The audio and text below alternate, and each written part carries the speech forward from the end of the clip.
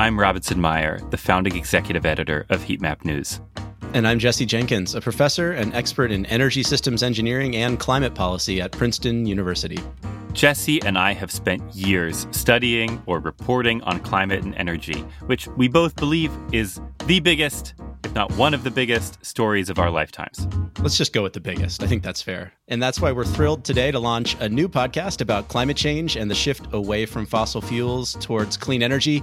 It is, in fact, of course, the podcast you're listening to right now. And it's called Shift Key. Each week, we'll be talking about one big thing in the climate and energy world. We will deep dive into an important story, trend, report, new technology, good news, bad news. We're going to deep dive into it. We'll also share our upshifts and downshifts for the week. That's what's getting us excited or under our skin. Basically, it's going to be like listening in on a phone call between Rob and I. But a phone call with branded segments that you can expect every time you come back to Shift Key. So subscribe to Shift Key. That's Shift Key. Pull out your phone right now and subscribe. And then let your friends know that we're coming soon too and tell them to subscribe. Follow now from Heatmap News. Don't miss it.